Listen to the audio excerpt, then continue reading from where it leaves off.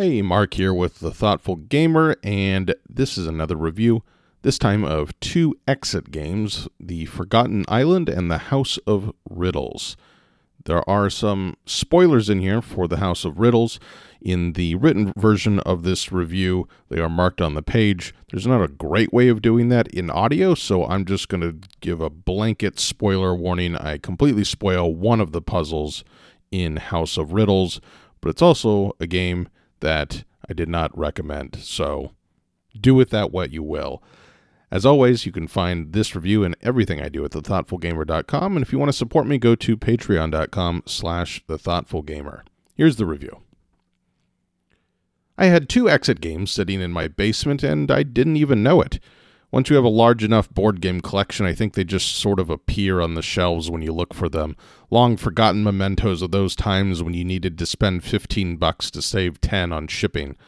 I find puzzle games curious, as I have next to no knowledge about how one goes about making a puzzle, but I find I enjoy the lesser-known puzzle games most.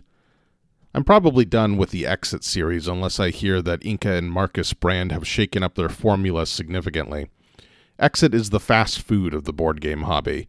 You largely know what you're going to get in the box: a couple of booklets, a stack of cards, a solution dial, and one or two unique bits of cardboard or plastic.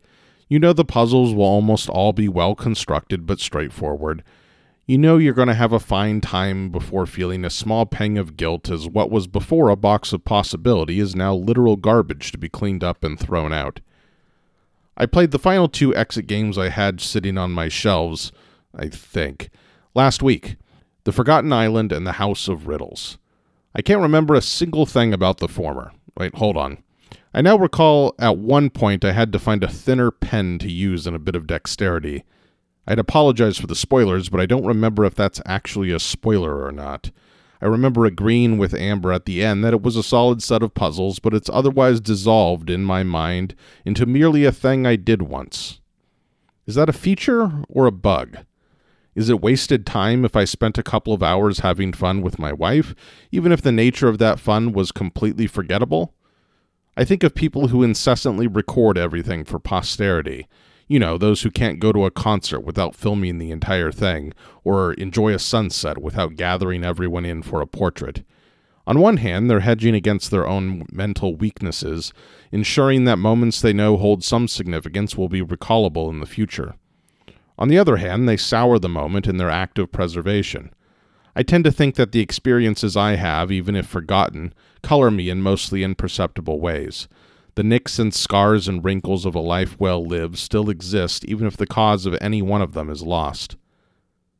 I can't wait until I forget about The House of Riddles, the only Exit game I've actively disliked.